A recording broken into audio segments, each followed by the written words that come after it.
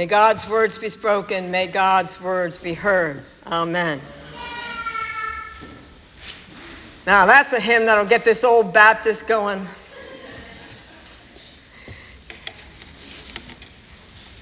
Several years ago, the BBC published a story about how people choose political leaders. While most say that competence is why they vote for someone, how they determine that quality is sadly superficial, based entirely on a person's appearance, even if they don't really realize it. According to the article, psychologists have correctly predicted the outcomes of elections in the U.S., Bulgaria, France, Australia, Mexico, Finland, and Japan using a photo of the face of the candidate alone. Sadly, another scientific experiment in 2010 illuminated another aspect of the way in which we decide who is the most competent.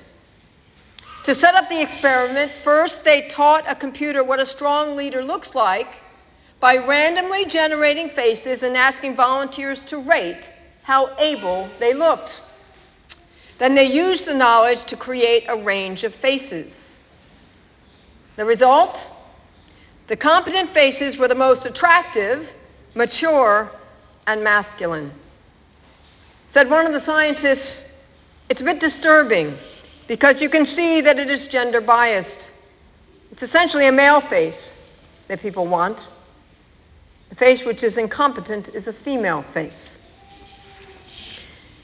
Well, this isn't a modern phenomenon, as we see in the stories we heard in the text this morning. In the first reading today, the prophet Samuel is sent by God in search of the next king of Israel. The thing is, the current king, Saul, wasn't dead. Samuel was deeply disappointed in what had become of Saul. Apparently so was God. And anyway, God sends Samuel out to the family of Jesse, the one from Bethlehem, to find the next king.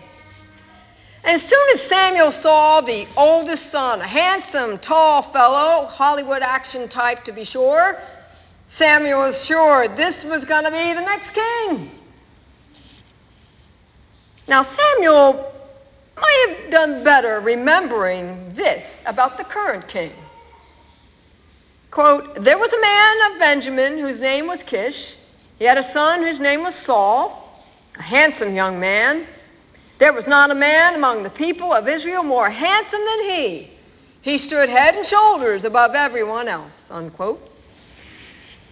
That's what the scripture said about Saul. So you'd think Samuel would realize that maybe looks aren't all they're cracked up to be. So back to the story. God rejected that fine-looking older boy, saying, do not look on his appearance or on the height of his stature, because I have rejected him. For the Lord does not see as mortals see. They look on the outward appearance, but the Lord looks on the heart. In fact, God says no to all of the sons until they get to the last one, the youngest, the one out doing the hard and dirty work of shepherding, though that was a clue to the people of that day that David was suited to be king, as shepherd was an image of kingship. Anyway, it is David whom God chooses, not his better-looking brothers. But just when God is saying to Samuel not to judge a book by its cover, don't you love how the narrator notes David's beautiful eyes? We just can't help ourselves. Today, as studies like the ones I mentioned in the BBC article have shown, we do the same. We expect our leaders to be tall, male, white, straight, slender, without any physical challenge, young, but not too young, experienced, but not too old, from particular schools, particular backgrounds, the list goes on and on and on. As one commentator noted, lest we in the church think we have risen above this shallow horizon, take a look at the leaders of the church, pastors, elders, bishops, college and seminary presidents, and ask yourself, are we really any different? Sadly, we are not. It is still very true that when people think of calling their next church leader, if honest, They're imagining a young white man with a wife in his early 30s, but with 20 years experience, 2.5 kids and a dog. Okay, some might prefer a cat, but you get the picture. It would seem that we're in need of healing from our own spiritual blindness, as much as the one in the gospel needed healing from physical blindness. Yet these texts today are telling us that we must see the world as God sees, which essentially means that we don't use our eyes, but the ear of our heart. In that story about Samuel, he needed to remember that God did not ask him to look for a king, but to listen for the one God will name to him. Listening to God is clearly how we're supposed to walk in this world. Perhaps because God knows that our ability to see gets clouded by our own tendency towards superficial judgments, creating outsiders and insiders, those we think look the part and those we don't. In a very real sense, we're getting a similar lesson these past few weeks in the Gospel of John. Now, last week, Jesus engages in a powerful theological dialogue with a woman and a Samaritan, an outsider on 2 counts, and she gets who he is. And the week before, Nicodemus, a learned Pharisee, comes to see Jesus, but he doesn't understand who is truly speaking with him. And this week, the sighted are blind and the blind are sighted. The world wherever Christ walks is turned on its head. Insiders aren't the ones who are the heroes, the ones to model. It is the outsiders who Christ sees for who he is, just like the story of Samuel and David. It wasn't the tall, handsome, oldest son that God chose, but the small, ruddy, youngest one of all. In God, we have the unexpected, the unheard of, the unimaginable, and for some, the unbelievable. God flips the expectations around to remind us not to think so small, not to box our perception of how God works in the world. God is doing amazing things in the world in the most unexpected places, the most unexpected ways, through the most unexpected people. And here's the thing. You may very well be one of those unexpected people through which God has chosen to work. Yes, you. You may be the one that God sees, really sees, and calls you to do great things. Kind of reminds me of that sign on our side view mirrors on our cars, you know. Only instead of what it says about objects in the mirror, right? When it comes to call, it reads, "The one God will name may be closer than you think." Perhaps that seems difficult to imagine, because let's face it, we're our own worst critics. We cannot imagine God would have a purpose for us, given what we know about ourselves. Here's the thing, though. God isn't looking for perfection, which is a good thing considering our shepherd, soon-to-be King David. He ended up being no pillar of virtue, to be sure, raping Bathsheba and having her husband killed. Yet through David, God also worked in the world for good. The composer Leonard Cohen, in his work titled Anthem, wrote, "Ring the bells that still can ring. Forget your perfect offering. There's a crack in everything. That's how the light gets in." There's a crack in everything. That's how the light gets in. That's how God's light gets in. The author of Ephesians, whom, despite what it says in the bulletin, we do not know who actually wrote it. Half the people will tell you St. Paul wrote it. Half the scholars will tell you he didn't. But whoever wrote it, what we heard today was, once you were in darkness, but now you are light. Live as children of the light. For the fruit of light is found in all that is good and right and true. Try to find out what is pleasing to God. And that, my friends, is what Samuel was trying to do. Find what is pleasing to God. And it's what we're supposed to do too. Because the thing is, God is raising up shepherds among us now. Unexpected people called to serve in unexpected ways.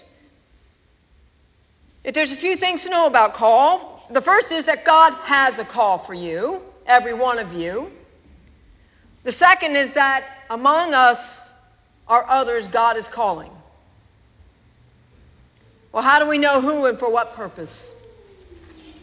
The same way Samuel eventually knew it was David to be anointed as king. We listen with our hearts to the way God is speaking to us in our lives and in others. And folks, this is something we need to do, especially in the church. Because, a friend of mine who serves as the canon for transition ministry in another diocese posted a very telling photo on her Facebook feed this week from their recent conference. Now, the Transition Ministry Conference is where the diocesan staff gathered to share openings in the church and the clergy available and seeking, kind of like a Match.com, right? And then they try to see where someone might be a good fit, inviting them to consider a call to a particular place. The photo on the Facebook showed a flip chart with the following numbers. Diocese represented, 25. Clergy presented, the ones available and looking, 31. Congregations presented, the ones with an opening, 60. Total clergy needed, 296. Full-time, 128. Part-time, 168. As the author of Ephesians might say, sleepers awake. That's some pretty tough math there. 296 clergy needed, 31 looking. Yet it isn't for a lack of people called. If there is work to be done in the service of Christ's church, and there most certainly is, there are people God wants us to go to with horns filled with oil to anoint. What we're not doing is listening to our own call and that of those sitting among us in the pews. And so we must ask ourselves, are we listening deeply, fully, prayerfully to the way in which God is speaking to us? Perhaps one of you is called to serve the church in a way you never imagined before. I can tell you, with a successful business career, I had trouble hearing the full call of God in my life. I needed others who were willing to affirm a call to the priesthood before I could really hear it fully for myself. Put another way, we're all called to be Samuel, servants of God who lift up the call of others. And thankfully, the good people of St. Mark's and Teaneck were good and faithful servants of the Lord, for they saw in Jackie McLeod the calling of God to the diaconate, a calling she was beginning to discern in her heart. And today she joins us as she continues that path she and her parents discerned, a call to ordained life as a deacon. Welcome, Jackie.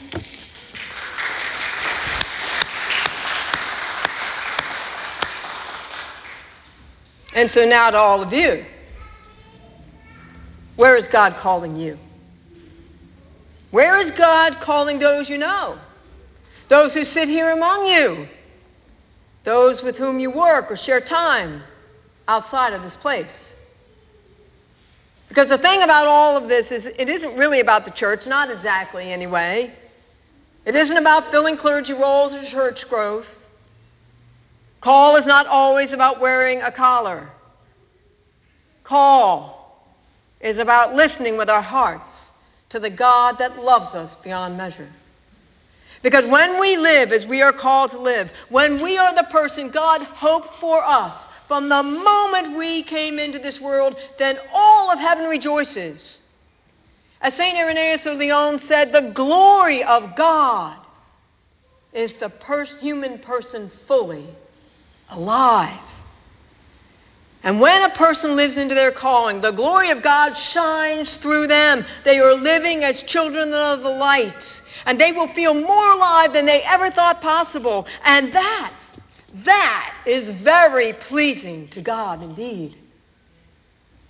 So let us listen to the ones God will name for us. Listen intently. The name you hear may be the very one that seems the least likely, the one so different than you or the world expects. The name you hear may even be your own. Amen.